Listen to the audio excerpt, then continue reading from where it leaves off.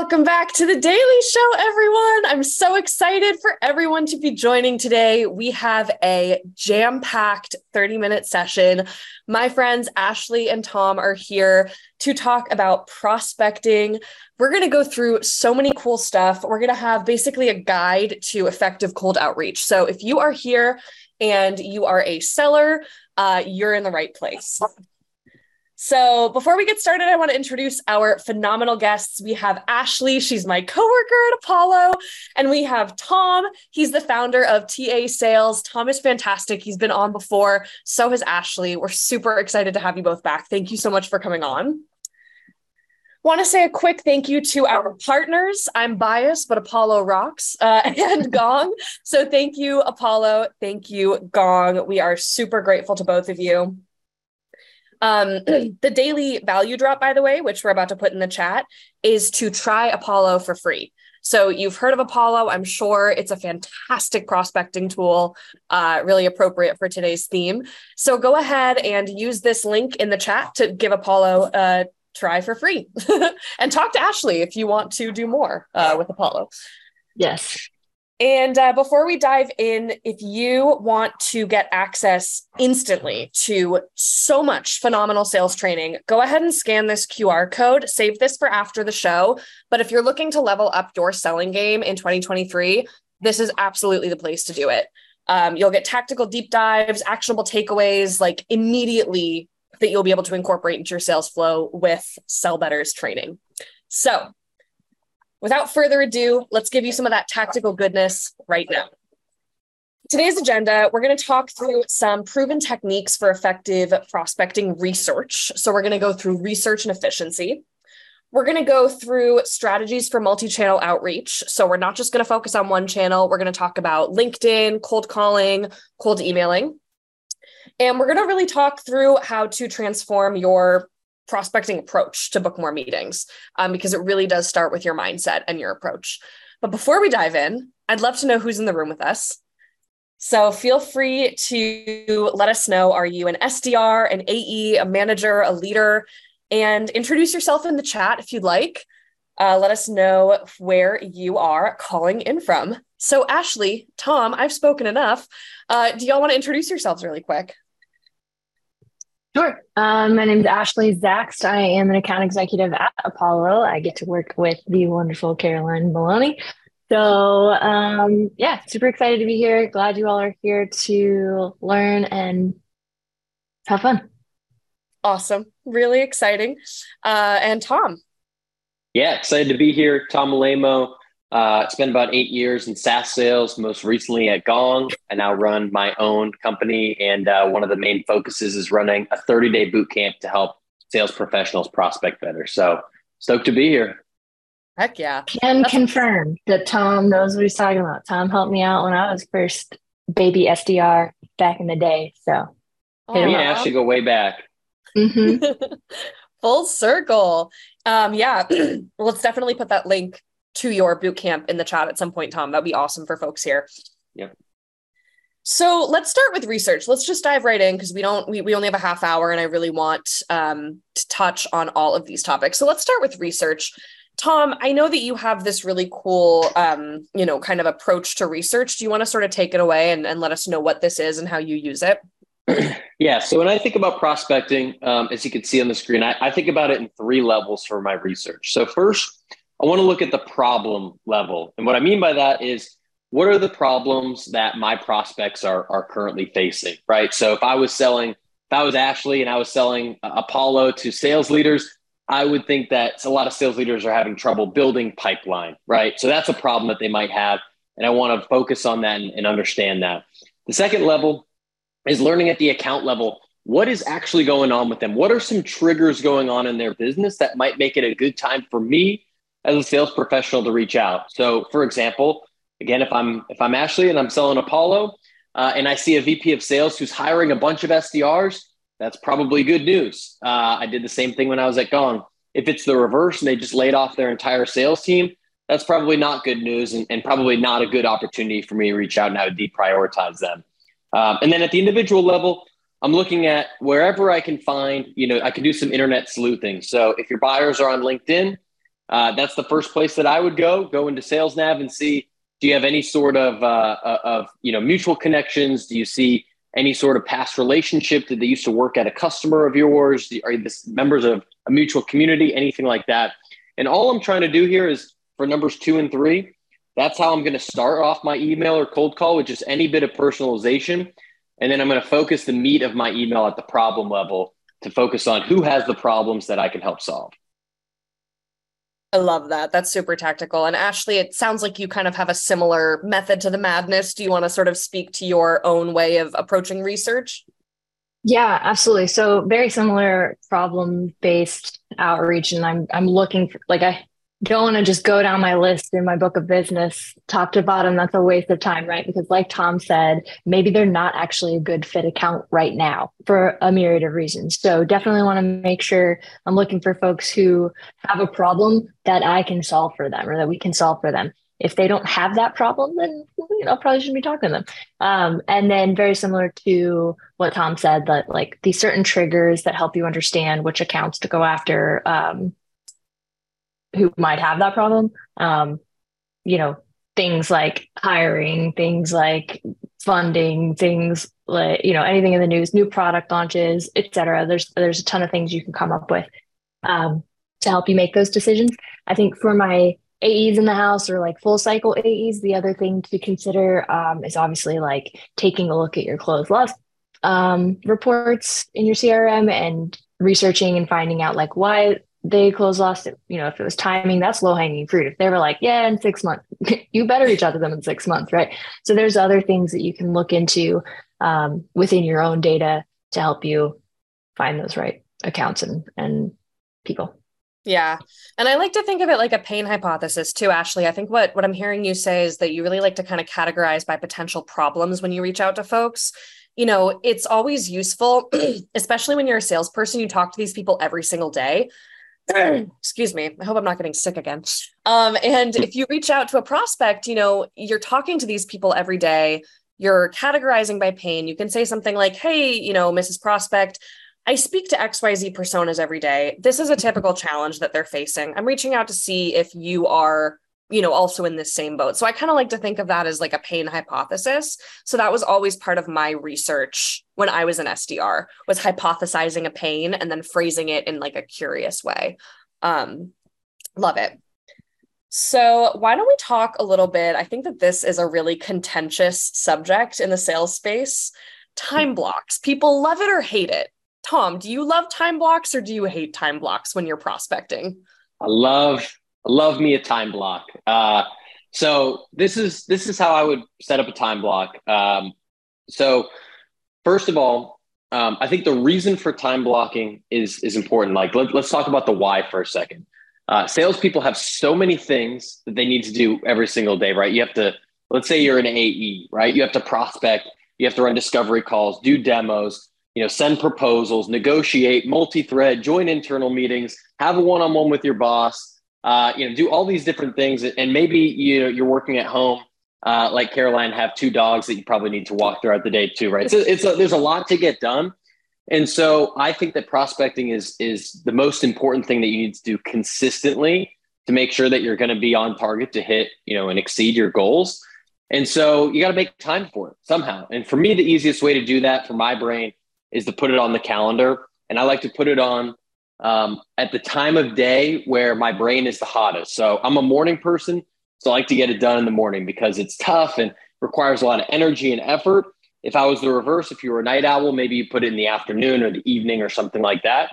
And my intent with the time block is during this time, I'm focused only on prospecting. I'm not doing research. I'm not slacking people. I'm not on Instagram, I'm turning off notifications. I'm putting my phone down and I'm locked in. And if I can do that for, say 60 minutes at a time, then that makes the rest of my job a lot easier. And now I think the reverse, and maybe this may or may not be Ashley's stance, is that there's a lot that goes on in a day. You got to respond to customers and, prospects, and you get inbound leads and things like that. So I think there's always flexibility to be had. It's not like you can never move it or you can never skip a day. But I think setting the time block, at least for me, make sure that more often than not, I'm actually going to show up and do the hard thing. Okay, cool. So it kind of helps give you that accountability and structure, I'm hearing. That's cool. Mm-hmm. Ashley, I know you and I had a very similar take on this, so I'm excited to kind of talk with you about this too. What do you think about time blocks? How do you approach this? Yeah, so I love the concept of time blocking. And when I was an SDR, I did it religiously as an AE, especially when as an AE at Chili Piper and now at Apollo, where we use Chili Piper. That became problematic because the whole point is to have like you want meetings being booked for you, whether it's through the inbound channel or via your SDRs or via somebody clicking your booking link in your awesome outbound emails that you're sending. So if I blocked, my calendar with like prospecting or researching or this or that or whatever, like then no, they can't book a meeting with me because my calendar's blocked. So I had to sort of shift my thinking about time blocking. So it's very important. And I would tell people all the time that like if it's something that you have to do at that time, like I walk my dog at lunchtime, like, I block that on my calendar because that's non-negotiable. It has to happen. Um, for me, almost everything else besides like our all hands meeting and like some one-on-ones, I want that to be white space on my calendar so folks can book demos. So what I do is like on a Thursday or Friday, I'm looking ahead, excuse me, at Monday or Tuesday, seeing how many demos I have booked for me. And then I use Cosmo Time as my like task management solution. I'll drop that in the chat. It's pretty cool. And basically I just have like a running list of tasks or like focus blocks of things that I know I need to get done, but I don't put them on my calendar until I want to fill in the blanks around my demos. That way I am still fully available for clients, prospects, etc. But then once I see, okay, I've got 4 demos today, that's plenty. I start filling in like, this is where I'm going to do some research. This is where I'm going to work on, some accounts. This is where I'm going to do some cold calling, whatever, and sort of fill in the blanks from there. Love it. I think that's awesome. Yeah, long story short, I feel like it work. Different approaches work for different people. I'm personally a checklist person. I always like with my morning routine, even I never have like at 8:15 a.m. I'll do this and at 9 a.m. I'll do this. Like I just have a checklist of like 10 things I want to accomplish before 10 a.m. and I try to just check them off. So love it. Let's talk about some tactical prospecting techniques. We've talked a little bit about research. We've talked a little bit about efficiency. Let's dive into LinkedIn and social selling. So Ashley, you have this great quote. I want you to kind of take it away, talk a little bit about what you mean by LinkedIn is a long game.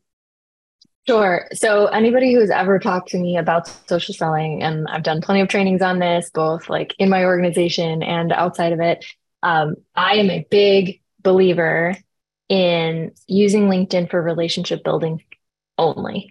So I do not do the pitch slap thing. I don't do the connect and pitch because the whole point of LinkedIn for me is to meet this person, get to know this person, and understand more about that person. They could give, excuse my language, 2 shits about what I'm selling or what I have to say to them. And so, like, I think it's a long game. You build these relationships, you engage with folks, you know the drill, right? Like we could have a whole other webinar about how to interact and engage and behave on LinkedIn. But then what eventually starts to happen is people know you, they know about where you work. Hopefully because your company's brand is doing a lot of work as well, right? Mm-hmm. So then it becomes sort of this passive income, so to speak, for inbound leads. So probably, I don't know, 3 or 4 times a quarter, I'll get somebody hitting me up on LinkedIn asking me more about what I'm selling. And then that gives me free reign to then pitch them, set a demo, how, whatever, like, and they came to you, right? So I do believe it's a long game and some people aren't about that, and that's okay. And sometimes connecting and pitching works for people, right? So like, do you, but I will always be a firm believer that it is relationship building first. Yeah. Amen to that. Tom, what do you think? Are you a connect and pitcher? No shame, but what do you think? So I agree with everything that Ashley's saying about playing the long game. And I think when I think about social selling and LinkedIn, I don't really have anything to like change about her answer. I'd actually bring up a different kind of part of LinkedIn that I would use. And so now obviously Ashley and I both sell to sales leaders and maybe you sell to marketing leaders. I'm not sure, but people that are actively on LinkedIn, people that, are engaging, they're posting, they're commenting. And there's probably a lot of folks of these few hundred that are here that don't sell to people that are actively on LinkedIn. Maybe they have profiles, maybe they're updated, but CISOs aren't, necessarily the most active LinkedIn posters, for example. What I would argue, though, is that it is still a really great place to do your research. One of, if not the best places, Sales Navigator being to find great details and triggers to reach out to someone. And so what I would push some folks on is if they have Sales Nav, and I don't work for Sales Nav by any means, but if you have Sales Nav, to be able to use lead filters to try to find you some low-hanging fruit. And a few of my favorite ones are looking at people that were past customers. So they used to work at a company that was a customer, and now they're at a company in your territory, right? So if I was Ashley and I saw that there was a VP of sales that used to be an Apollo champion at a certain company and then went to a new one, that would be, nearly the lowest hanging fruit that exists out there. Members of a mutual community, members that, folks that are local to you or to a location where you might be doing a conference or a VIP dinner or something like that. Those are a few of my favorites. I could talk about that all day, but even if you're not going to engage with them, you're not going to connect with them and try to pitch them on LinkedIn, it's a great place to find them and then, directly integrate them to wherever you're making calls and sending emails. Yeah. And for those of you, by the way, I want to ask everyone in the audience, does connecting and pitching work for you? Like, do you do this? And if you answer yes, curious, put in the chat, like what's worked for you, maybe even share the message that you use or, anything that could be helpful for others. My hunch is that it works better in B2C scenarios or scenarios where you have something that's super easy to install or, something that's free for folks to start using, because for longer sales cycles, I think someone put this in the chat, in the enterprise space, it takes so much longer to develop those relationships. The sales cycles are longer. It's not like you're going to pitch someone and get a yes immediately in a LinkedIn DM. So you are playing that long game. I will say for folks in the audience who sell to people who are not marketers or sellers, you might be sitting here thinking, yeah, this is all well and good, but my ICP is not on LinkedIn. But to Tom's point, even if you're selling into like the security space and your ICP isn't on LinkedIn, my stepdad is a software engineer. And something that he confirmed for me is that whenever he gets a cold email, the first thing he does, if it's a salesperson, the first thing he does is look at that person on LinkedIn to validate that they're like a legitimate human. The second thing he does is checks out that company's LinkedIn page to see what they're about. So it's like, you got to think about it like this. It's not just about selling to people on LinkedIn. It's about building a cohesive brand strategy and a cohesive brand story on LinkedIn. Cool. So let's talk a little bit about cold email. And by the way, keep putting questions in the Q&A. We'll try to save some time at the end to address them. So Tom, you had this really cool kind of structure for when it comes to email. I was hoping you could maybe talk us through this a little bit. Yeah, my intention here is to try to pack as much of a punch about cold email in one slide as possible. So let me run through this, right? I'll save the visual on the right for the end, but if we just go through some of the bullets, high level, subject line, I want it to be 2 to 3 words. I want to pass what I call the internal email filter, right? So think about your inbox has 100 emails. You don't want to read them all. You're just scanning subject lines. There are some that just shout out that this is from a salesperson or a marketer. And most of the time, I'm just going to delete those without opening, right? So if you're talking about ROI, if you're using my first name, if it's 12 words long, to me, that just shouts out you're a salesperson or a marketer. I'm not even going to read the email. So I want it to be 2 to 3 words of a vague subject about like what the email is actually about. So it's more likely for them to open it. Personalize the first sentence. This is based on some of the research that I mentioned about 10 minutes ago. Hey, Ashley, saw that you were hiring, saw your post about hiring 12 SDRs. The middle of the email is focused on the problem. So I'm hunting, we have a hypothesis about what their problem is. Hey, a lot of sales leaders tell me X, here's how I'm helping. And then the end of my email is an interest-based call to action. So interest-based meaning I just want to see if they're interested, right? Are you interested in the chat? Open to learning more? Is this on your radar? Something like that. performs twice as well, according to Gong data, as something that's specific, like, hey, Caroline, how does Wednesday at 10 or Thursday at 2 work? The reason that does not work as well on a cold email is because I'm being assumptive. I'm assuming Caroline wants to talk. My only question is when, and that's trying to take the power out of her hands. And I don't know about you, but if someone is almost forcing me to do something, it makes me want to avoid it, and I put up a wall, and I don't want to engage in that. And so that's how your prospects might be feeling if that's how you are sending cold emails. So I keep it short, 5 sentences or less. Try to take out the I's and me's, throw some videos in there, and try to mix it up. So that's like my general framework for writing a cold email. I think that's awesome. And, we saw something in the chat, and I think both of you can probably speak to this. People have tried mixing up, long emails and short emails. I think it depends. I don't think there's a magic silver bullet here, but Ashley, what do you think about that? Do you tend to write shorter initial cold emails, or do you feel like it's good to have a lot of information? What do you think? Oh, I definitely go shorter, especially in the beginning. Later, as we've started having conversations, yeah, write more, be more in depth. But in the beginning, definitely try to keep it short, because to Tom's point, we're just trying to gauge if they're even interested, if there's even a shot. And I don't know about you, but I don't have time to sit and write really long emails. And I get it. You could create a cadence and you could have a long email and as one of the steps, whatever. But I am trying to optimize for, efficiency and getting the most out of every action that I take. So just trying to gauge if there's interest, see if we can have a conversation. I would much rather get on the phone or on a Zoom with somebody also, rather than have exchanges back and forth over email. Short answer is short emails. Yeah. And Tom, I want to highlight something you said too. I don't like the assumptive, hey, does Wednesday at 9 a.m. work? That may work for some people, but for me, whenever I get something like that, I'm like, no. And you're also asking me to go check my calendar and find out if it no, I'm not going to do that. I think the key here is to make your prospect do the least amount of work as possible. Include your calendar link, ask for theirs, ask if you can work around their schedule, be a little more assumptive and less presumptive, I think is kind of the key here. So I'd love to wrap up this discussion with cold calling, and then we'll get to some people's questions. So let's chat a little bit about cold call openers. Ashley, what do you think about cold call openers? Do you feel like the hype is real around some of them that are terrible and good? What do you think?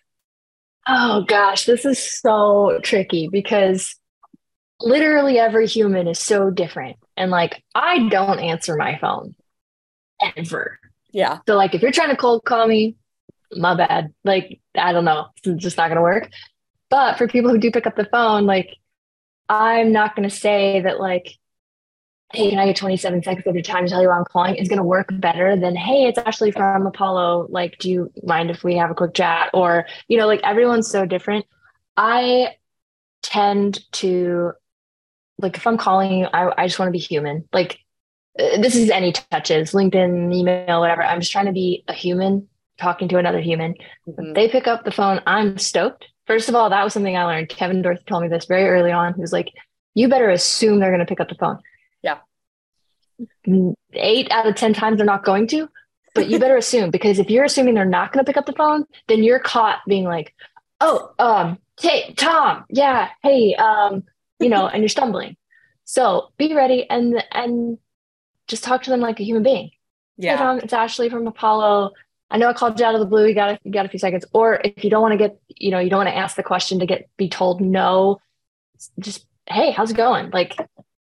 I know some people have really mixed feelings about asking hey, how are you? But I think it's also okay, because they're a human being, and maybe they're going to come back and be like, who are you? Why are you calling? Guess what? Now you get to tell them who you are and why you're calling. Yeah. And it's so different. I see some stuff in the chat about well, you don't pitch on LinkedIn, but you do cold calling. They're so different. I mean, connecting Very. on LinkedIn is so different than getting someone on the phone. When you get someone on the phone, you're able to have a meaningful conversation. You're able to build that relationship a little bit quicker, unless you get hung up on, which I'm sure SDRs in the room can kind of attest happens quite frequently. But very, very different things, just to kind of keep that in mind. But thank you, Ashley. Tom, what do you think about cold call openers? Yeah, I think just like with anything else, there's not a silver bullet. There's permission-based, there's not permission-based.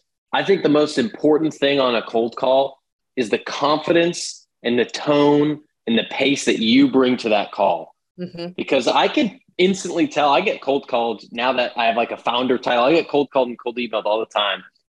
And I can tell in the first minute, does this person know what they're talking about?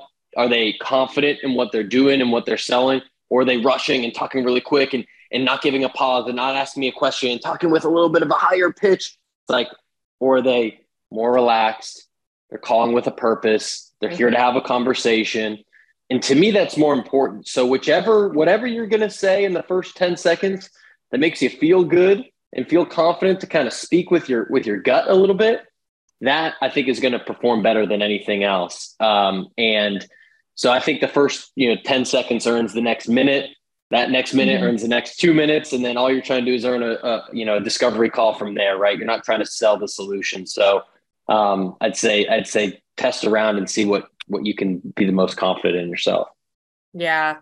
Let's wrap it up with some questions. We have a lot of questions in the chat. We won't be able to get to all of them, but Ashley, someone asks, what are your thoughts on sending a quick video on Loom? Not necessarily in the first email, but maybe in a follow-up email. What are your thoughts on video messaging within emails? Love it. I think if you can make a relevant, personable video, then yeah, give it a shot. I did it a lot at Chili Piper. I would bring up like that person's website and kind of walk them through what it would look like if they had to, and it made a lot of sense. It got a lot of people's attention. So I think it's great. POV videos worked really well for me too when I ran a team of SDRs at Lead Space. That's what we did for one of our email campaigns, and it worked really well. Tom, let's hit another question here. Do you suggest being direct in the first cold email, like straight up mentioning what you're selling and solving, or do you kind of just try to pique their interest and leave them curious? Yes, I do. So the way that I would frame an email is I personalize the first sentence. I say a sentence about what the problem is that I believe they might have or that others like them have. I'll throw a sentence as to how I typically help. I might not say my company name. I'm not going to give a bunch of details, but I might say like, I'm helping sales teams to, build more predictable pipeline, right? So I do want to say that, and then I'll throw my call to action. So a sentence, maybe two, but I don't get into like all the details and features and functions of what my product or service does. Yeah, that's a good rule of thumb. I think a good rule of thumb is to try to pique interest in the first, couple touches and not inundate someone with information unless they're showing intent and unless they've, reached out and are super interested. Y'all, we only have a couple minutes left. This was so fun. A couple things to wrap up here. There will be a recording of this sent out. I wanted to say too, Apollo, Ashley and I are representing Apollo. We have a sales community. We'd really love for everyone to join. I just dropped a link in the chat. If you want more discussions like this, daily discourse about sales topics, please feel free to click that link, join our sales community. We'd be super excited. Ryan, it'll come right to your email.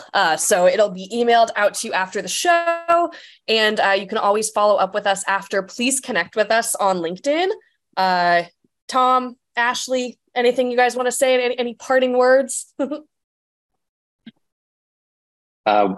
Yeah, I think I would just say thanks. Thanks, Caroline. Thanks, Ashley, for the chat. I feel like we could have talked for 3 hours, right? I know. 30 minutes, but and thanks for everyone for showing up. Hope you got a nugget to take away. Best place to connect with me is LinkedIn. I'll throw my LinkedIn in the chat, and I'm always down to talk shop. So let me know if I can help you with anything. Yeah, same. Big thanks to the team for being here, and thanks for everyone showing up. And yeah, hit me up on LinkedIn, and always happy to chat about this stuff. As you can tell, Tom and I could talk for days. So yeah. Love it. All right, everyone. That's all for today. Thanks so much for a short and sweet show. We'll see you next time. Thanks, everyone.